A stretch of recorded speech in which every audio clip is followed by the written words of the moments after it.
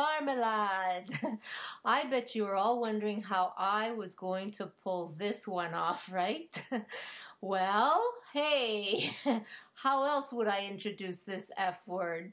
Welcome back, everyone. Welcome back to Love on the Run. I'm your host, Lydia, from Let's Talk About Love, your relationship educator, coming here to you live from my little old studio out in Saint-Lazare, woodsy Saint-Lazare, with so many different topics related to love, sex, marriage, family.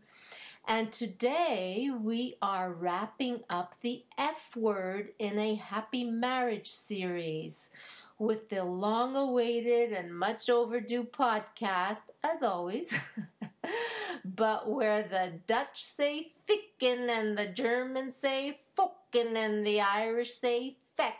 But I say, hey, wait a second, I'm not going to say anything like that. Not even remotely similar to that, as it may offend someone, and I would never ever want to do that to anyone, okay? Let alone you guys, my loyal listeners, and also because of media broadcast rules, so I'd like to keep it nice and straight. And doesn't Faire L'Amour have a much more beautiful ring to it anyway? So that's my last F word. It will be Faire L'Amour. I know some of you may be asking, but what does love have to do with it? Well, if that's the case, I'm really glad you're asking, because that's the whole point of this final and seventh F word series in a happy marriage. Today, we will be looking into love and sex, how they actually coincide and conflict in happy relationships. So what I have learned in my own personal and professional life is that love and sex, especially love and desire, can be just two very different things in our relationships. Two very different paths that oftentimes run parallel in our lives. But that we also just need to consciously learn and understand better when it comes to our committed relationships so that we can appreciate and manage our relationships better and live our lives more happily. So let me explain. The best way that I can put it to you is, I guess, the way one of my all-time favorite connoisseurs of the whole concept of Voulez-vous coucher avec moi states it. Now, she's also a renowned marital therapist and respected writer on the topic of love and desire. Her name is Esther Perel, and this is the way that she explains it. Love is something you have. Desire is something you want. But in a long-term committed relationship like a marriage, the question to ask is, can we want what we already have? In other words, she's saying, can we still desire what we already know? The billion-dollar question, huh? And believe me, this has everything to do with maintaining a happy and healthy sex life together, okay? And it is definitely achievable. But sometimes it requires making a conscious paradigm shift, as in the willingness to look at each other, our relationship, and life with new eyes.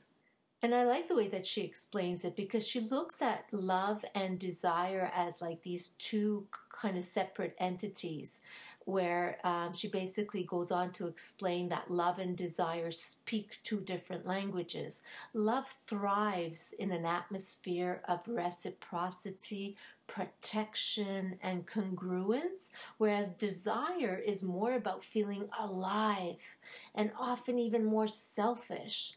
In fact, at times, the very elements that nurture love, such as comfort, stability, safety, for example, can extinguish desire. Because love is something that you have and desire is something that you want. And believe me, when I say I already see this and the way that this unravels in my newlywed couples, especially those who are parenting together, I can tell you honestly, unequivocally, that these are very much two different paths that relate and conflict. If any group feels the blatant dichotomy between love and desire, it's this parenting group. And I've seen this. I mean, just think about parenting. Parenting, what do you think about when you think of the word parenting? For me, parenting equals family, equals comfort, equals security, equals predictability. I mean, think just how couples get so caught up in, and oftentimes in very rigid ways, with their routines and schedules, right? It's all about their kids. The kids need to eat at a specific time, sleep at a specific time, nap, play, right? Well, there also needs to be this sense of familiarity about parenting. So there's this huge focus on creating a comfy feeling for the entire family, right? Okay, so nurturing, making sacrifices, as in relinquishing your needs, are also often made for the sake of the family, right? You give yourself up for the sake of taking care of your wee ones. I mean, think about it. This is where many trade in the Harley for a minivan. But seriously, think about the parenting couple who work so hard at creating this unit and who oftentimes have very little energy left over for one another. Other than flopping down in the familiar, cozy family couch together night after night, looking forward to another loving day spent together as a family. I mean, it's a beautiful picture. And family life flourishes under a routine like that. But desire? Not so much. And although sex makes babies, it's quite actually the mental script of what we know as family that can flatline desire. I want you to think of it this way. It butts heads with desire because desire is more alive. Think about desiring something or someone. It's more alive, it's more energetic, it's less constrained, it's more carefree, it's more separate, more sexy, even more selfish. As in separate from togetherness in the sense of caretaking, nurturing, and all the family responsibilities involved. I think a good way to think about desire is how you felt towards your partner. Yeah, think about how you felt towards your partner during the earlier stage of your relationship, the earliest stage, in fact, especially BC, before children. Do you remember before you were like ever officially a couple or just starting out as a couple in a committed relationship? Well, think back to that time, to how you used to think about your beloved, how you missed them and anticipated seeing them, to how when you used to think about finally getting together and having sex, whoa, all of your senses would come alive, right? The wanton, the excitement, the seduction. Now that's desire.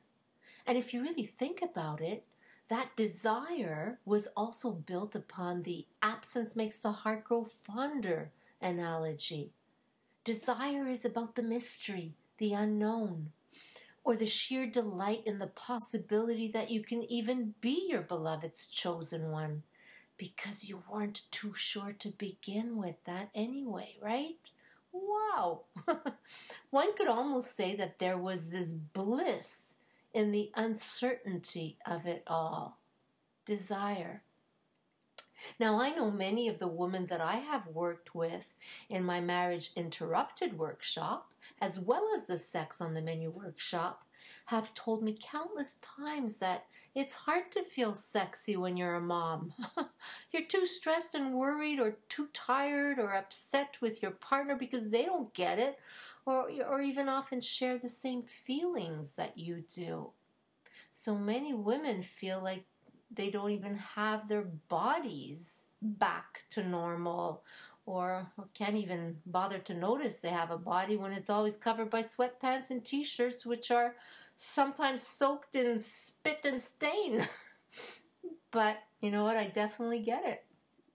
I understand these women because in order for a woman to feel sexy and desirable, she needs to know that she's the turn on, right? I mean, we understand how we work and what's part of our arousal and desire mechanism. So these women don't feel sexy because they can't own sexy. Or sometimes you do meet the men, the dads, in fact, who are tired as well and oftentimes so worried, so much so about the security of their family, especially, the finances and all of that. So they also don't feel sexy or in the mood. Yes, they too love their families and they worry. And so this is the discrepancy between love and desire, which often plays out in the parenting stage. Voulez-vous coucher avec moi becomes literally more about sleeping at this stage of your life, and sometimes even alone or in shifts. Because the thing that's so important is to catch up on your Z's, as we say, to catch up on your sleep, to regain your energy.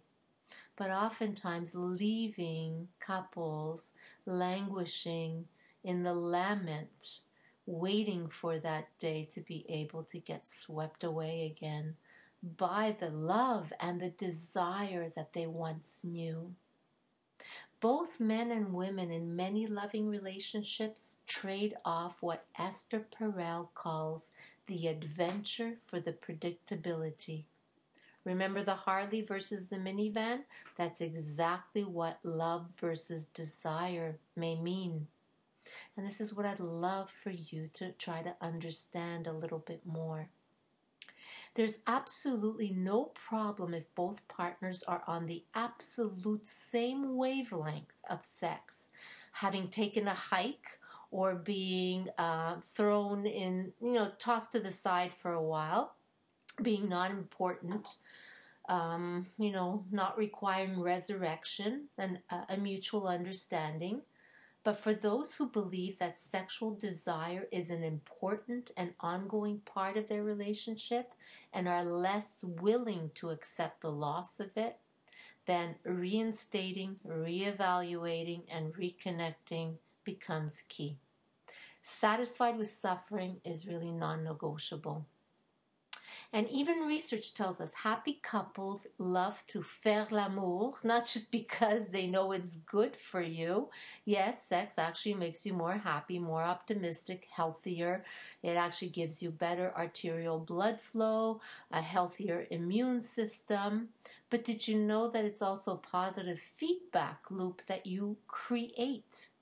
So what this means is that getting physical can ramp up the pleasure for you and your partner.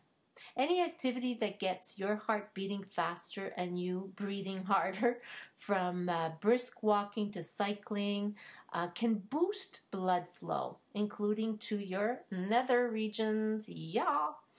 And that's a plus for both genders. Stronger erections for men and greater arousal for women. Yes, a whopping 169%, I'll have you know more. That's amazing. That was concluded in one University of Texas study. But listen to this one. In another study out of Harvard, researchers there found that male and female swimmers in their 60s, yes, age 60s, had sex lives similar to people 20 years younger. Caramba! Swimming builds endurance, boosts blood flow, improves flexibility and strength, and slashes stress.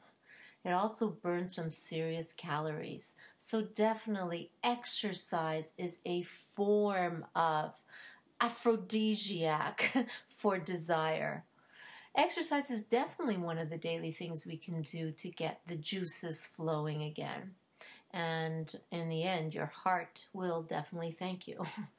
But I also want you to think about how another organ, such as your brain, not what's between your legs, but what's sitting on top of your neck, how your mind impacts your sex life. Because how you think and participate in daily life with each other, the thoughts and the feelings that you walk around with, can automatically put a damper in desiring one another.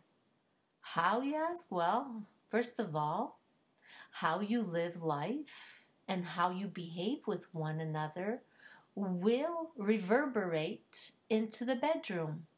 It's actually about how you turn yourself on and off daily that counts here. And I'm not just talking about sex. You see, owning your pleasure almost always begins outside of the bedroom. First of all, do you like to feel good? Ask yourself. Do you enjoy life? Do you enjoy the little pleasures in life? It's actually quite simple. For instance, do you give yourself permission to finish, like really savor and finish your cup of coffee in the morning, knowing that other things can wait? Like, I don't know, the laundry or your long to-do list that you're rehearsing in your head. Well, if the answer is yes, that's you owning your pleasure. Pleasure is also about taking care of your body and nourishing it with energy, like every day if you go jogging. Pleasure is also about lingering in a bubble bath and allowing the silky aroma assuage your body in delight. Pleasure is about cranking up the music and combusting in an explosion of pure joy and body moving ecstasy. I mean, pleasure allows you to turn on to your desire. Now think about how you may be turning yourself off every day. Hating your job, perhaps? Feeling sorry for yourself at the end of each day? Knowing you have to go back to that job the next dreaded day and the day after that? And maybe you're bringing that type of energy, that type of attitude home with you day after day? Now that's like turning yourself off, because you're turning yourself off not only just from the joy, but possibly from your own relationship. This I perfectly know pretty well because I did that. I left my job over 20 years ago to finally pursue, in creating Let's Talk About Love. So I understand that. But think about other negative mental scripts like constant worrying or telling yourself you're not pretty enough or not good enough or sexy enough or whatever enough. Each time you sit down to dinner with your partner, now here's a good one. Each time you sit down to dinner with your partner with your iPhones by each side, and you meant for it to be a dinner for two, but all of a sudden it's become dinner for four because you're going to be distracted by all the beeps and the different other signals and sounds that stem from those damn smartphones. But anyways, yeah, my point being is that you're actually turning yourself off because you aren't really ever fully engaged with your partner if all these negative things come into play. Each time, for example, you go to bed with your favorite binge-watching episodes, exhausting season after season, or even your iPad night after night, immersing yourself with this digital streaming nonsense instead of connecting with your partner, well, once again, unintentionally, you are turning yourself off. Well, okay, maybe not if you're like watching porn together or something. But I hope you get my drift, okay? What I'm trying to seriously help you see is that much of what we may be struggling with when it comes to love and desire in our lives actually stems from an unconscious, but yet easily understandable place if we're willing to examine it, right? If we just take the time to think through some important concepts, such as considering the way we live out our daily lives, what's on our minds, for instance, okay, and the behaviors that we choose, okay, whether it's alone or with one another, I think we can get a clearer picture and probably even a more compassionate picture of what it means to straddle the paths of love and desire in our lives. Sometimes it requires making a conscious paradigm shift, as in the willingness to look at each other and life with new eyes. In this way, we can become more conscious and conscientious in managing and maintaining a healthier, happier sex life with one another too. And if you actually take a look at the last thing that I blogged about, it was about kinky sex, education for eroticism. That's the theme that I wrote about last time. So just go to www.letstalkaboutlove.ca. You're going to hit upon a few questions that are going to make you realize how you communicate with your partner around the topic of sexuality, and especially, glean some major learnings, I think, from the way love and desire may relate and conflict in your own personal relationship. So just go to www.letstalkaboutlove.ca via my Lydia on Love blog, and you're going to see the following questions. 1. How do you see yourself? As adventurous, curious, playful, open, rigid, reserved? Now, how do you see your partner? Do these labels actually help or handicap your relationship? Remember, mental scripts, that's what I want you to think about. Do you build each other up or bring each other down? Think of the actions, your behaviors. Is there a lot of fondness and appreciation expressed for each other? How do you live your own life? Are you more of a participant or a spectator? Do you live to work or do you work to live? Do you have a pleasure-loving side? Do you give yourself permission to play? And how do you play? What does sex mean to you? What would make sex more meaningful to you? What does intimacy mean to you? When do you feel most erotic? What do you prefer, want, or need? Are you comfortable asking for what truly works for you? Or do you dismiss your needs or put up a wall? And is this wall more about your values, morals, expectations, or body image issues? When do you feel inhibited in your relationship? Not just sexually. Are you holding yourself back because of certain inhibitions? Or is this barrier born from your relationship somehow? What's negotiable and what isn't? Why? How do you experience giving sexually? Taking or owning pleasure? Do you feel worthy of pleasure? Do you like to initiate or do you prefer to surrender? Which of the 5 senses is your favorite? Touch, smell, taste, sight, sound. Do you ever feel fear, guilt, or shame? When? How and when do you feel love? How and when do you feel desire? What do you long for? How were you loved as a child, and how do you make love today as an adult? What, if anything, is difficult for you to express?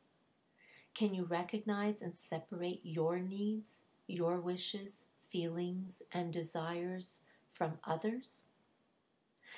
So here you go, lots of great questions to help you discover your own erotic love map, right? Bring your partner on board, put away those iPhones already, and have that conscious and creative conversation. It's so important to bring in the initiative into our lives, into our committed relationships, to be intentional and to use your imagination, use our imagination, right? So, in conclusion of this podcast and our last F word in a happy marriage series called Faire L'Amour, well, allow me to leave you with the message of your sexual desire is deeply connected to the way that you feel about yourself. And if you're wanting to explore this theme in more detail, please don't hesitate to contact me. You can always reach me at 450-458-1450 or Lydia, that's Lydia, at letstalkaboutlove.ca. And never forget that, you can get all this wonderful free information which is available to you at my website, letstalkaboutlove.ca, and my Facebook page too. So please be my friend. Be well, everyone, and thanks for listening. See you here back quickly, shortly, soon, hopefully next time. Bye.